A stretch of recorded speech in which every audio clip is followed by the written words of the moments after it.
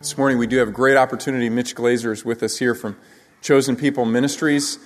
Mitch and his wife, Zahava, have been doing evangelism and church planting for over 30 years, and they've been associated with Grace, I think, almost all that time.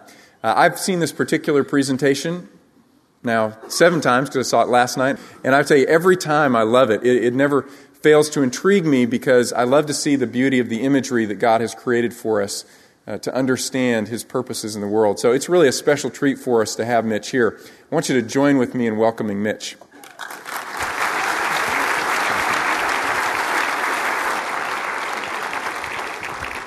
Shalom, y'all. It's good to be back at Grace. It's been a few years, and so I realized, that when Zahav and I first came on support at Grace Bible Church, we were 12 years old, and so prodigies. And so when you come up and see me, remember, if you don't have a name tag, remind me.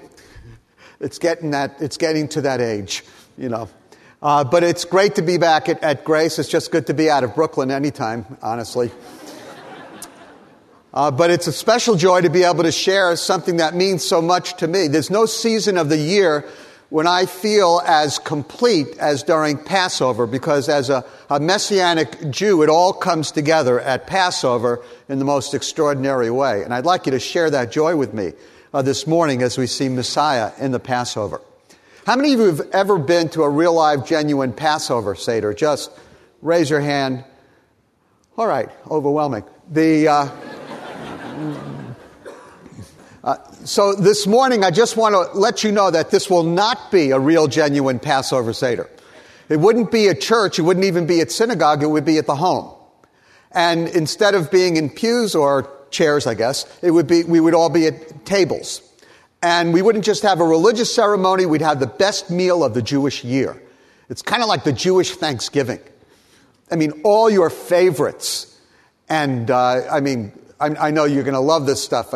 Chicken soup with matzo balls. You like that? Yeah, that's good. And then gefilte fish. All right, getting worse. And then my all-time favorite, chopped liver with onions. Barbecue chopped liver with onions. All right. So we're going to skip the meal, and we're just going to go right to the ceremony and kind of highlight certain elements that might be especially meaningful. Now, Passover is really 2 festivals according to Leviticus 23. It's the Feast of Passover, that's the 1 day, and then the Feast of Unleavened Bread, which is actually 7 days. And so we combine them all together. We call it Passover, and it's an 8-day festival. And on the first 2 nights, we have what we call a Seder, S-E-D-E-R. It's a Hebrew word that means order. And that's that big event. So it's just the main Seders are on the first 2 nights. You can have off-night Seders. It's allowed. But the primary evenings are the 2 nights. So next Wednesday night will be the first Seder. And I'm speaking in College Station in Houston. I am flying home tomorrow to be home from the Seder, flying back on Thursday to continue speaking the weekend in Houston. Just to give you an idea, you don't miss the family Seder. Especially me, I'm leading it. And so Passover is a very, very precious, very important time of the year for family. And so you probably know more about the Passover Seder than you would imagine. You've all seen that painting or tapestry by Da Vinci of the Last Supper, right? You've seen that? Anybody been to Milan and see it on the wall? Yeah, it's dramatic. It's huge, isn't it? Really big. And I was impressed with the feet, weren't you? Yeah, the feet of the disciples are something else. Anyway, so here's my question. What were they eating for dinner at the Last Supper? Just call it out. What? Red wine? So rather young voice for the red wine. Okay. No comment. What else? What was the main dish? Fish. We have brilliant art. It's a university town, Fish, of course, it was fish. And the reason it was fish is they were fishermen. Yeah. Again, that's how they got the fish, probably. No, because Da Vinci felt that Jesus and the disciples were good Catholics and ate fish on Friday night. It's true. You notice those big fluffy loaves of white bread? Yeah, Jewish people do not eat fluffy loaves of white bread. We eat matzah, unleavened bread. It's called the bread of affliction, and if you ate it for 7 nights, you would know why.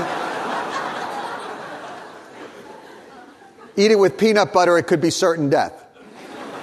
Actually, I have a real problem with Passover. My birthday, I will not tell you when it is exactly, but it almost always falls out during Passover. And so I have the blessing of having an unleavened birthday cake almost every year. You haven't lived.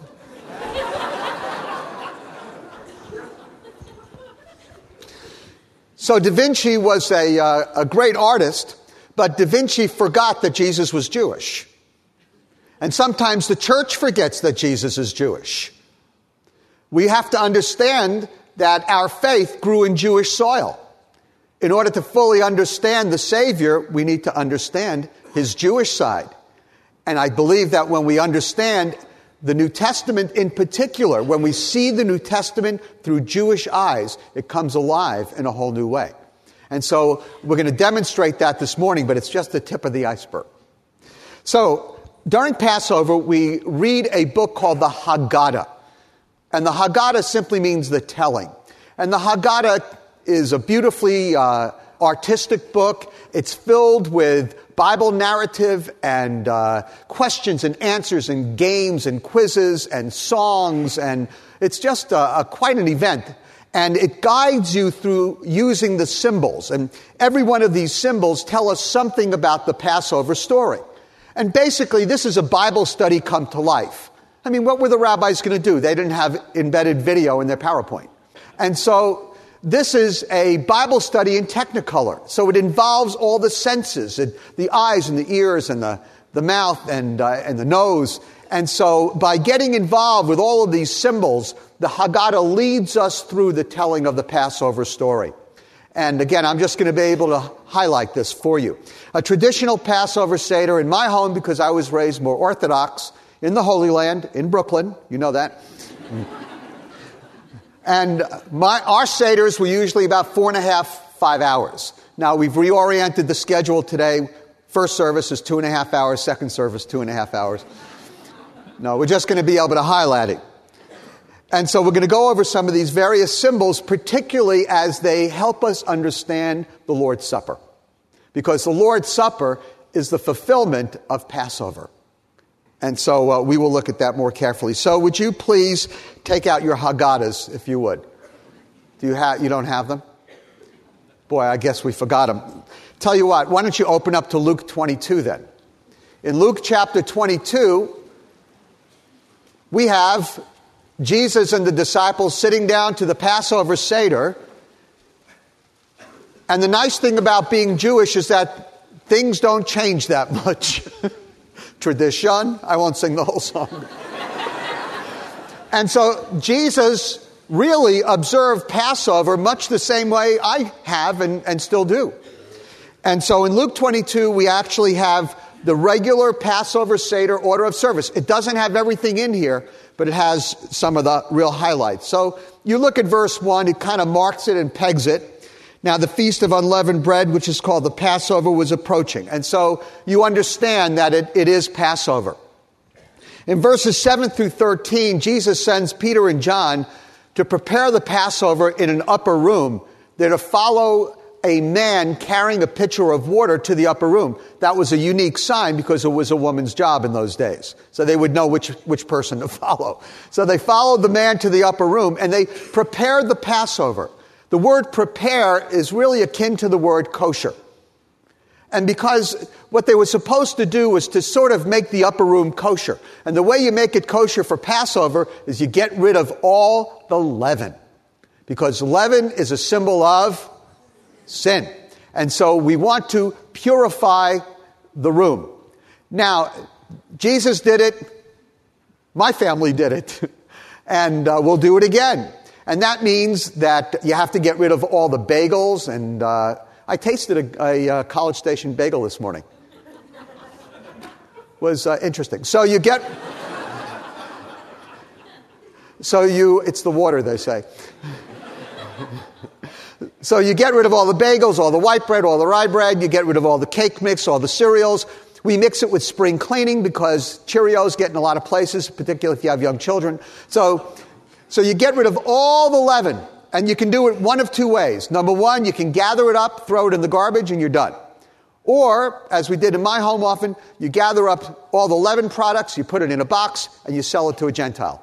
You can do it. Just have a good contract, usually. Either way, we cleanse the home. Dad leaves from work, comes home, and needs to really feel like he had part of all of this cleaning up, And so Mom leaves a token piece of leaven, maybe a crumb of toast, somewhere in the house. My mom always left it on top of the refrigerator.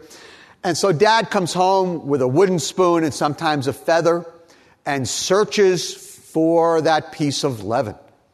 And he finds that piece of leaven and sweeps it onto the spoon, wraps it, tosses it in the garbage, wipes the sweat off his brow, raises his hands, pronounces the house clean, and then we sit down to eat the Passover meal that Mom spent 3 days cooking. It is good being a Jewish male. At least it was. Things are changing. So, during Passover, Dad wears a symbolic robe. It's really only worn once, except in Jerusalem and in my neighborhood in Brooklyn, where there are many, many Orthodox Jewish people. And we wear this robe on Passover, but sometimes Orthodox Jews will wear this on the Day of Atonement because it's white, and white is a symbol of purity. And that night, Grandpa or Dad, whoever is leading the Passover Seder, is a priest in his home, leading his family to God. In Judaism, sometimes the table is viewed as a replacement for the altar in the synagogue. It's quite an interesting concept. And so every meal is a sacred event, particularly on the Sabbath and holidays. And so Grandpa or Dad becomes a priest. It's also a symbol of royalty. That night he's a king in his home, which we enjoy. It's the only night of the year. Then he wears a hat called a mitre. Again, it's supposed to remind us of our priesthood. I know some of you want a hat like this, don't you? You'll have to come to Brooklyn. Now, during Passover, we take 4 cups of old grape juice.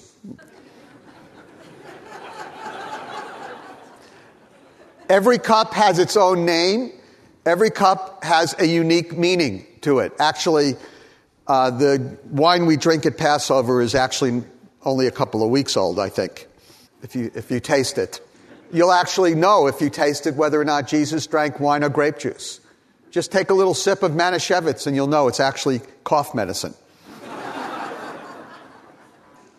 Now, every cup has its own name.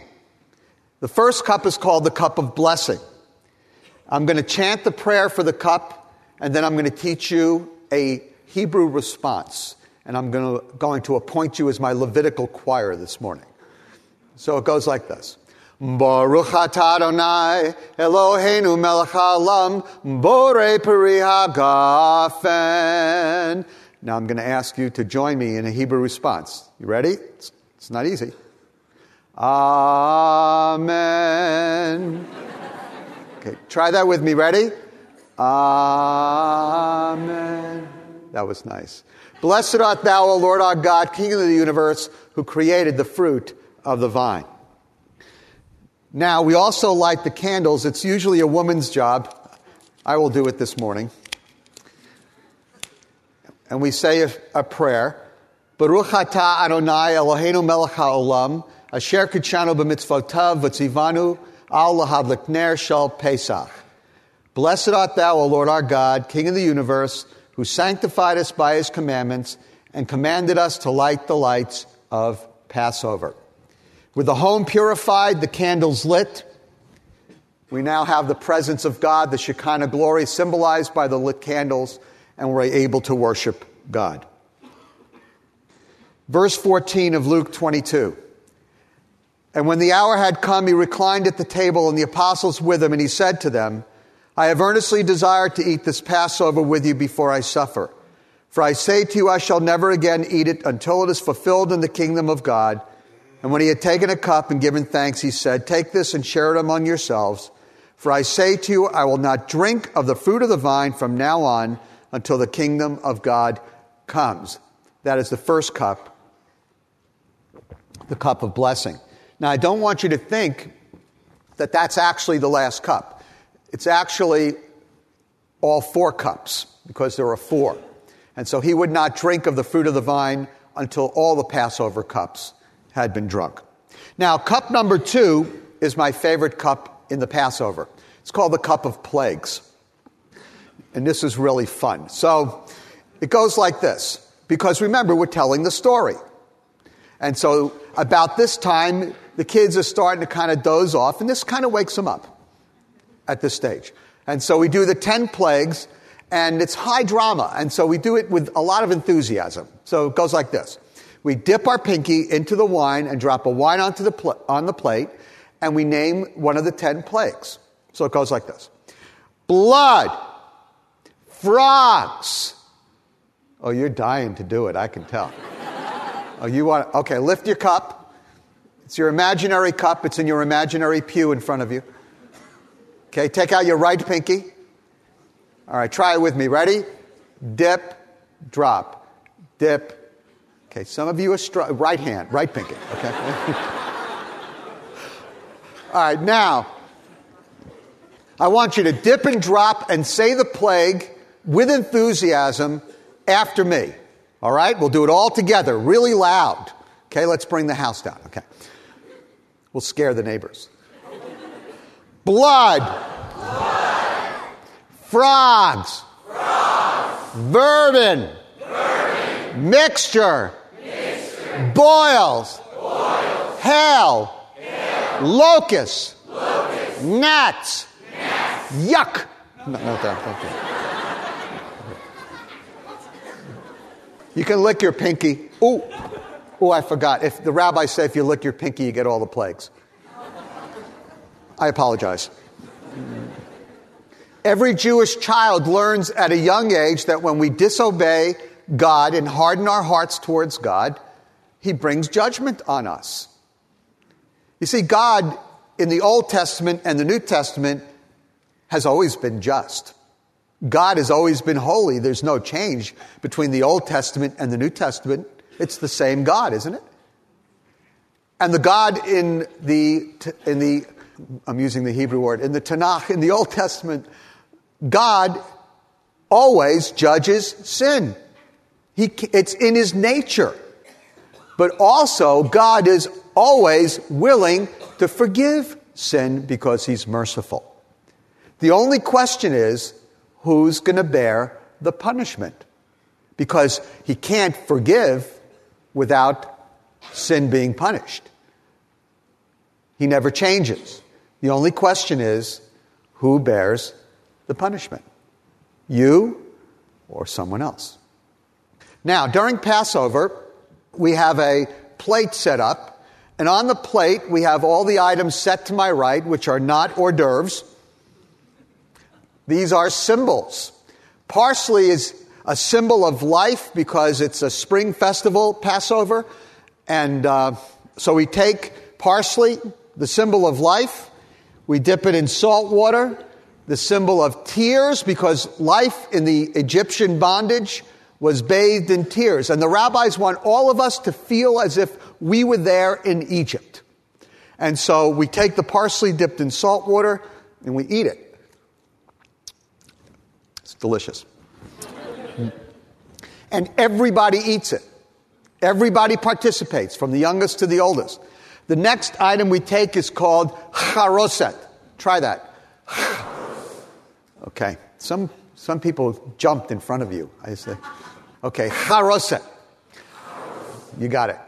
It's essentially, let me give you the recipe. This is my grandmother's recipe from the old country, Brooklyn. Chopped apples, chopped walnuts, some honey, some cinnamon, stir in some Manischewitz grape wine, kosher for Passover, Toss in a dash of imagination, and you've got it. Can you see it? No, of course not. Nobody can. It's to remind us of the mortar the Jewish people used to build the bricks in Egypt. And it's a very odd mixture to remember that kind of an experience, because this is very sweet, and building the pyramids was not a pleasant experience for the Jewish people. And so the kids asked the question of Grandpa, why do we remember such a bitter experience with a sweet mixture? Grandpa answers, when redemption is near, even the bitterness of slavery is sweet. Now tell me that's not a great perspective. Boy, I tell you, there's so much to learn from Judaism. I mean, that is a biblical perspective, isn't it? If you've ever heard one. We believe that Yeshua, Jesus, is coming soon, don't we? Well, whether you believe it or not, he is. So Jesus is coming soon. The Messiah is coming soon. And because he is, no matter what we're going through, an economic crisis, a personal crisis, a political crisis, it doesn't matter. We can stay sweet. Bitterness is not something that we have to endure or experience. We can experience the sweetness of life, knowing that our Redeemer comes. And so here's what I need. I need a sweet young person to come and taste the charoset. Now, how many young people do we have here between the ages of 8 and 15? Just raise your hands. Okay, good selection of 8 to 15-year-olds. Any of you speak fluent Hebrew? It would just make it a lot easier. Just any of you? No. Any of you young people, can you say shalom? Not even shalom, huh? Okay, yeah. All right, I need a couple of guys and a couple of girls, so come on up. Come on, first come, first serve. Come on, everybody's starving. I need one more girl. One more girl. No other girls? All right, somebody draft one. Hannah. Thank you. Attaway. Appreciate your voluntary spirit. Okay. All right. Stand on this. Oh, another guy. Come on over. All right. Stand here. Your name is? Ramsey. Ramsey? And Andrew. Was it Ramsey or Ramses? Ramsey. Okay. That would be a real setup for the story, wouldn't it? He was an Egyptian king. Okay, and your name? Megan. Megan. Hannah. And your name? Oh, Andrew. What is it? Andrew. Okay. Okay. That's a lot of names. Okay, here we go. Everybody here like matzah? Good. Okay, and how do you feel about chopped apples? Yeah, good. Okay. Oh, it is good, believe me. You're going to like this. Yeah, we make enough for the whole week in our home. Okay, at the count of 3, eat. 1, 2, 3, in the mouth.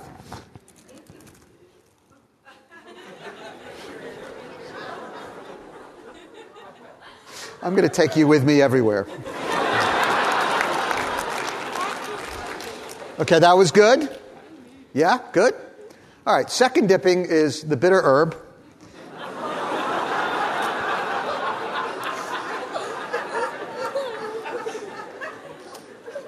A little bit of horseradish.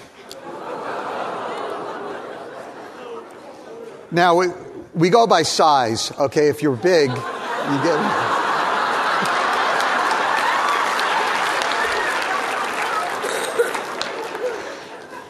You'll know who the preachers are going to be, Brian. Okay, hold it. Don't eat it. We're all going to eat at the same time.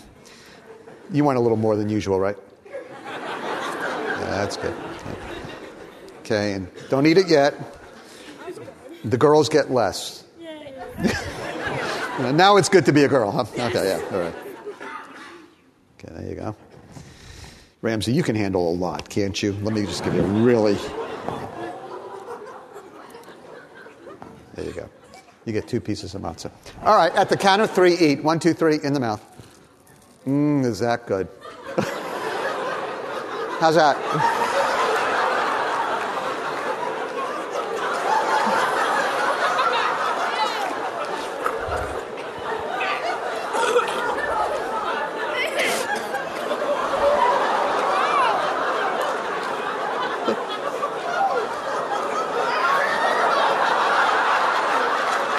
Thank you.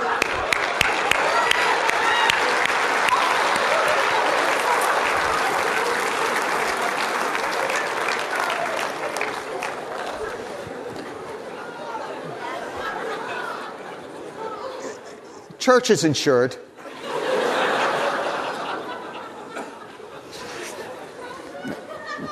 Now, you might ask whether or not we do that to our own children. Absolutely.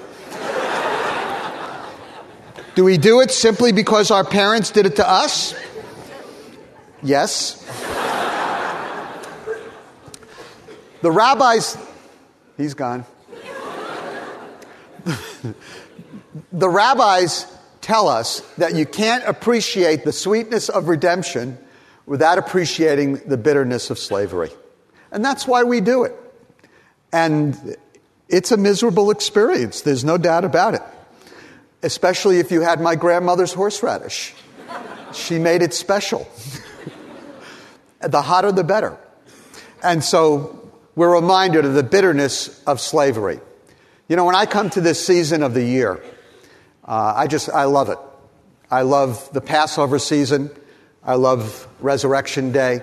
I just love it because it helps me to focus on what the Lord's done for me in his death and in his resurrection, as predicted wonderfully in the passage that Brian read in Isaiah 53. Predicts so explicitly his death for our sin and his resurrection. And, you know, there are a lot of people who are seemingly happy before they come to know Jesus as their Messiah. And, you know, it would be easier for us as believers to believe that everybody who's not a believer is absolutely miserable. That would make it easy. And I'm not sure everybody was or is, but I know I was. My life was bitter. I was a nice Jewish boy who was raised in a really, really wonderful Jewish home. And then I became something of a prodigal son. And I left all the wonderful, good things that my family had done for me. And I dropped out of college, a Jewish mother's nightmare. And I went all the way to San Francisco. And in San Francisco, I didn't live the best kind of a life. And I got involved with drugs, and I got involved with selling drugs.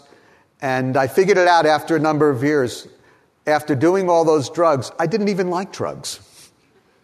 And to this day, I can't figure out why I did it. And I was miserable. And then my two best friends, both young Jewish kids, raised in good Jewish homes, both of them came to know Yeshua, Jesus, as their Messiah. And I was only 18 when that happened to them. But because I was raised in a more Orthodox Jewish home, I decided that it was my role in life to convince them that they were wrong.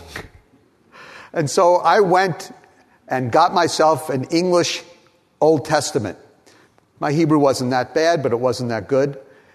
And I began reading the Old Testament, the Hebrew Scriptures, to find evidence to disprove the fact that Jesus was the Messiah so I could rescue my friends. And the more I read, the more I became interested. Because I began seeing the God of Abraham, Isaac, and Jacob in a whole new way.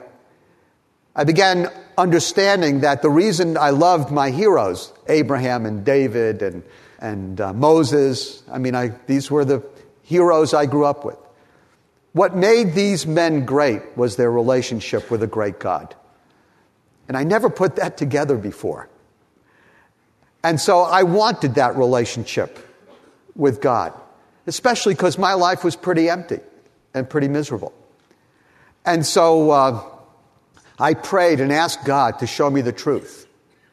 And that night, in a phone booth in the middle of the redwood forest, I found a New Testament and stole it. And I began reading that New Testament, and I began to realize and this is going to shock you, but I began to realize something I didn't know at all. Jesus was Jewish. I mean, I didn't know that. In fact, I was so naive, I kept looking, because Jews like holidays, so I kept looking to see where he celebrated Christmas or Easter. It's not there. Do you know that? Jesus never celebrated Christmas, I promise you. But he did celebrate Pesach, Passover. He did celebrate Sukkot, Tabernacles. And I realized that my battle was not with the God of the Gentiles or with the quote-unquote church that had persecuted Jewish people for centuries. But actually, it seems that many of them missed the boat because Jesus was obviously Jewish. And if you really believe in him, how can you despise his people? So I began to realize that what I knew about Christianity was wrong and what Jesus was saying about himself was right. And my life got a whole lot sweeter because one day I finally said, I believe it. Come into my life. And I realized that he died for my sins. And my life was transformed. And so I love Passover because it reminds me of what my life was like. Because, I've been a believer for so long, I forget. Because the Lord's been so good to me. But my life has become sweet because Jesus is my Messiah. And I hope that he's sweet to you this morning. The egg was added to the Seder plate. It's hard-boiled, I hope. But the egg was added to the Seder plate after the destruction of the temple in 70 AD, which means Jesus never had the egg on his Seder table. It reminds us of the missing daily sacrifices in the temple. Chickens lay eggs every day. I understand. I'm in Brooklyn. I don't have any idea. But chickens lay eggs every day. Sacrifices were offered in the temple every day. We roast the egg like we roasted the sacrifices. We crack it open, dip it in salt water, and eat it to remind us of the fact that even though we've been redeemed from Egypt, we're not fully redeemed because we're still waiting for the day God sends the Messiah, regathers the Jewish people, brings us back to the land of Israel, rebuilds the temple, and restores the sacrifices. That's the Jewish hope for the Messiah. A lot of Jewish people don't believe it. But a lot of Jewish people, especially in my neighborhood, do believe it. And so the egg reminds us that our redemption is incomplete. Even in Judaism, there's a saying that the world was created for the Messiah. Jewish people understand that the Messiah is going to come. We understand that history is going someplace. What Jewish people, for the most part, and what I didn't understand, for the most part, was that the Messiah had come once in fulfillment of prophecy and that he was coming again. Now, that leads us to the shank bone of the lamb. There are two major types of Jewish people. Major. A lot of others, but two major types. There are the Sephardic Jews and the Ashkenazic Jews. Sephardic Jews are North African. Sfad is Spain in Hebrew. And so there are Sephardic Jews. A lot of Christians go to Israel and say, nobody looks Jewish. There are a lot of different Jewish looks. And so the Sephardic Jews might be darker, and so on. The Ashkenazic Jews are like me. That's why I have blue eyes. I'm an Ashkenazic Jew. Some Polish person got involved somewhere. I don't know what happened. Okay? As far as I know, everybody's always been Jewish. And so there are fair-skinned and darker-skinned. That's a generalization. The Sephardic Jews will eat lamb at Passover. Ashkenazic Jews will not. If I ever cooked a lamb or made a lamb for Passover, my family would walk out. Why? Because on Passover, you sacrificed the lamb, then the priests ate the lamb, and the family ate the lamb that was sacrificed. Because we don't have a temple or a place to offer sacrifices, we don't eat lamb. That's the logic. Instead, Grandpa raises the shank bone of the lamb, and he tells the story of Exodus 12. About how God would pass through the land and slay the firstborn male of any home. that was not protected by the blood. Now, how many firstborn males do we have here today? Just raise your hand. Okay. Yeah, you would have been dead, just so you know. Just giving you perspective. And so God told the Israelites, take a spotless, unblemished, 1-year-old lamb. Kill it, pour its blood in a basin with hyssop leaves, take the blood of the lamb, put it on the lintel and the doorposts of the house. And then God would pass through the land of Egypt, but pass over every home that was protected by the blood of that innocent, perfect lamb. Is it any wonder that in Isaiah chapter 53, the prophet, in speaking of the Messiah to come, describes him as a lamb that would be led to his slaughter, as a sheep silent before his shearers? Is it any wonder that when John the Baptist saw Jesus coming to the waters of the Jordan, he cried out, behold, do you remember? The Lamb of who, what? Takes away the sin of the world. You see, Yeshua, his Hebrew name, Jesus is the Lamb of God. And when a man or a woman, Jew or Gentile, boy or girl, when by faith we apply the blood of the sacrifice of Yeshua, Jesus, to the doorposts of our hearts, then the wrath of God passes over us. And we pass from death into life. You see, that's why Rabbi Saul, the Apostle Paul, cried out, even Christ, our Passover, has been sacrificed for us. Later, Paul adds, he made him who knew no sin to be sin on our behalf, that we might become the righteousness of God in him.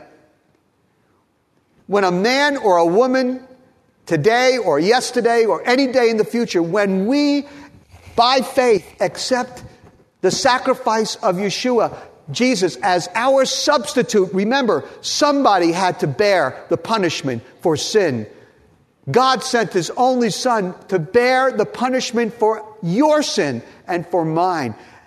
And therefore, at Calvary, our sins were buried. And so if you say yes to Yeshua, you walk right into the blessing of forgiveness.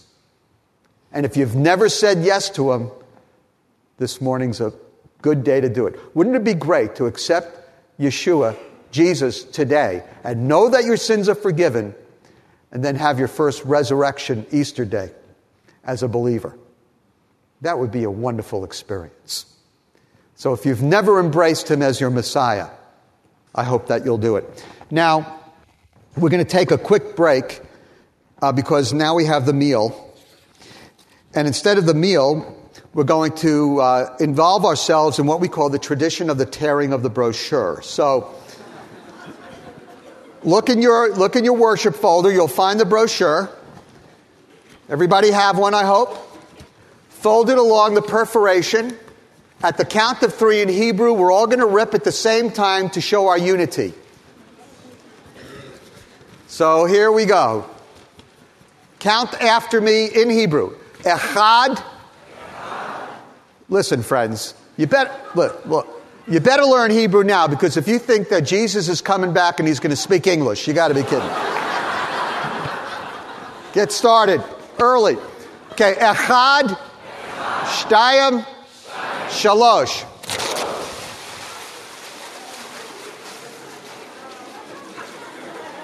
It's like a wave. Yeah, that was good. Now, keep the large part. You've got a picture of my family. Remember to pray for us.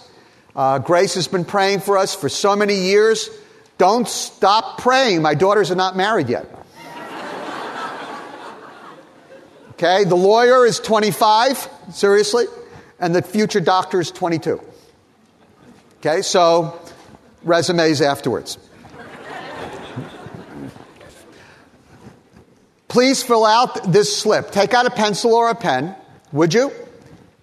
Every month, the entire Chosen People staff, 200 of us in 12 countries, from Israel to Argentina to England to southern Florida.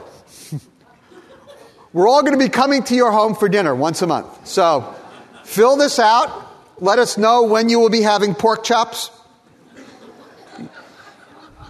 And give us an alternative date. Okay, so fill this out.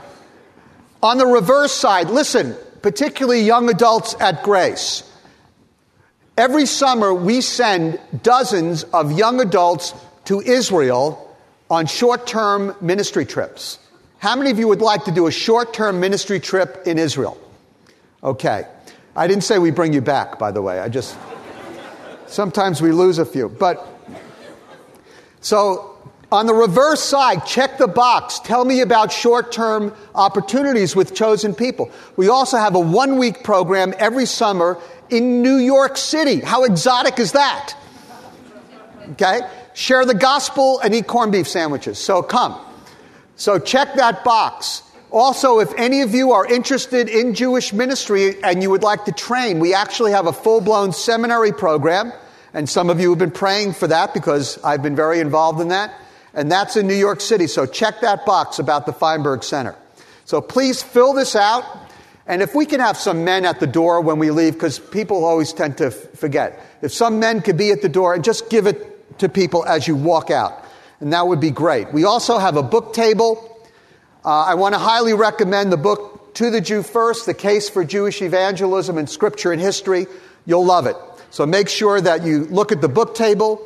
This is a great book and edited by Darrell Bach at Dallas Seminary and me. But I really didn't do that much work on it. So there you go. And then how to introduce your Jewish friends to the Messiah. So all those are back there. And we're even making available, we have to ship it to you, but we're selling some Seder plates. Some of you might want to do this in your own home. And I know it's not as easy to get a Seder plate in College Station as it is in New York. So make sure you pay attention to that. This is a matzah tash. It has 3 compartments. 1, 2, 3. In each compartment, we have a piece of matzah. The rabbis tell us it refers to Echad Yisrael, the unity of Israel. God, top layer, the priests, middle layer, and the people. God, the priests who stand between sinful man and holy God, and the people. Grandpa takes the matzah tash, takes the middle piece of matzah, breaks it, puts part of it back in the pouch, takes the other piece, wraps it in a napkin. We play a game with the kids, which we will not play this morning. He hides it, and at the end of the meal, the kids go looking for the matzah, and the lucky kid who finds it gives it back to Grandpa, who has to pay for it. Some kids are taking credit cards. And then Grandpa takes the matzah, breaks off a piece, and gives it to everybody at the table. The middle piece of matzah, the piece of the priest, broken, wrapped, hidden, and brought back. Yeshua knew exactly what he was doing. In verse 19 we read, "And when he had taken some bread, matzah, and given thanks, he broke it." This is how bread breaks. "He gave it to them, saying, 'This is my body, which is given for you. Do this in remembrance of me.'" Jesus was following the Seder. He took the middle piece of matzah because he would be priest and sacrifice. He broke it because he would be broken in death. He wrapped it because he would be wrapped for burial. He hid it because he would be placed in the tomb, and he brought it back because he would rise from the dead. And he distributed it to everybody who reached out a hand of faith to believe. That, my dear brothers and sisters, is our communion bread. Not any piece of bread, the middle piece of matzah, reminding us of our unleavened, sinless Seder, who was broken in death for our sin.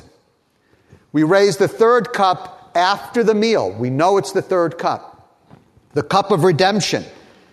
In the ancient Exodus, it reminds us of the shed blood of the Lamb that sets the Jewish people free.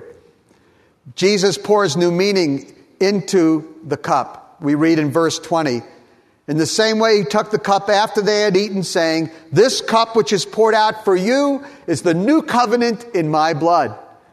No longer was Jesus speaking about the shed blood of a little animal, a lamb. He was speaking about his own blood. No longer was he speaking about bondage to Egypt, but bondage to sin and death. And good news, brothers and sisters, no longer was he telling us that this was for Jews alone. But the good news is that redemption, freedom from sin and death, forgiveness is available to all, Jews and Gentiles, who embrace what God did through Yeshua at Calvary. And so this is our third cup. Baruch atah Adonai Eloheinu melech haolam borei peri hagafen. Amen. Blessed art thou, O Lord our God, King of the universe, who created the fruit of the vine. The fourth cup is our response to redemption. It's called the Praise the Lord cup, the Hallelujah cup. And so we take the fourth cup in order to praise God for his blessings. The fifth cup just kind of sits there. We invite Elijah to come and sit down and drink the wine and eat the meal, and I don't know why, he just never comes. Even with my grandmother's cooking.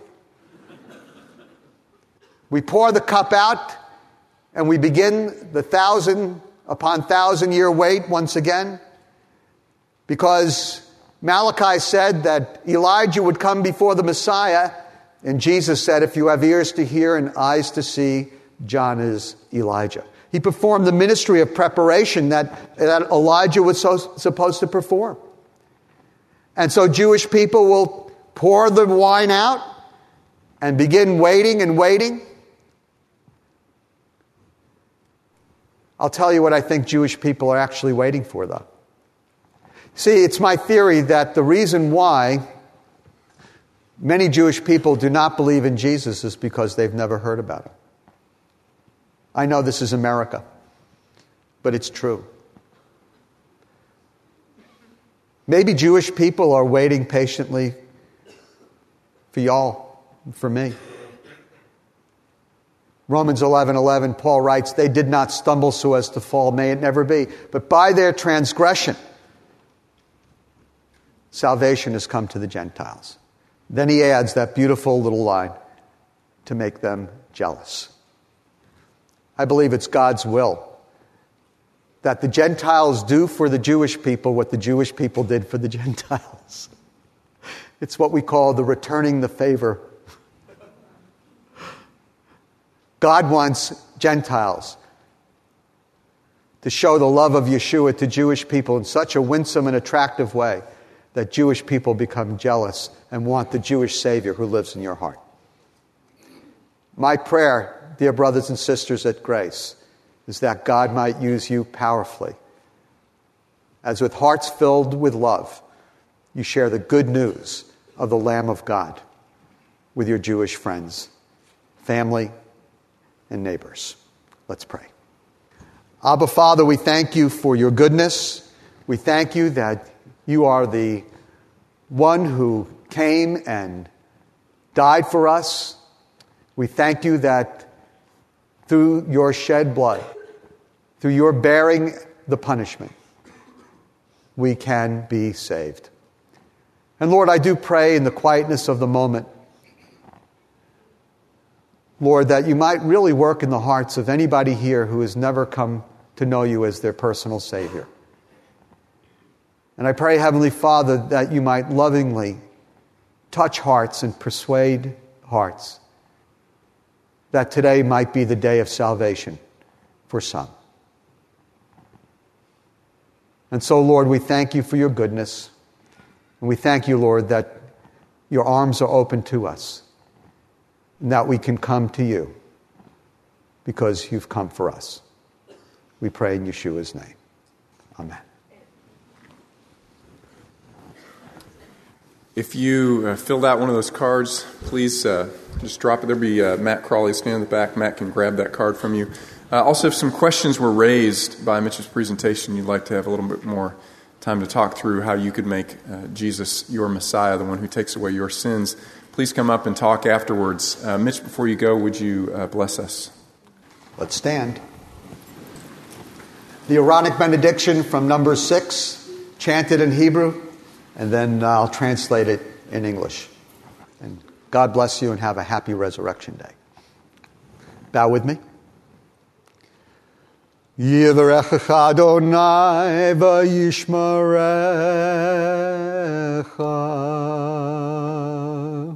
Ya'eh Adonai panav alecha v'kunecha.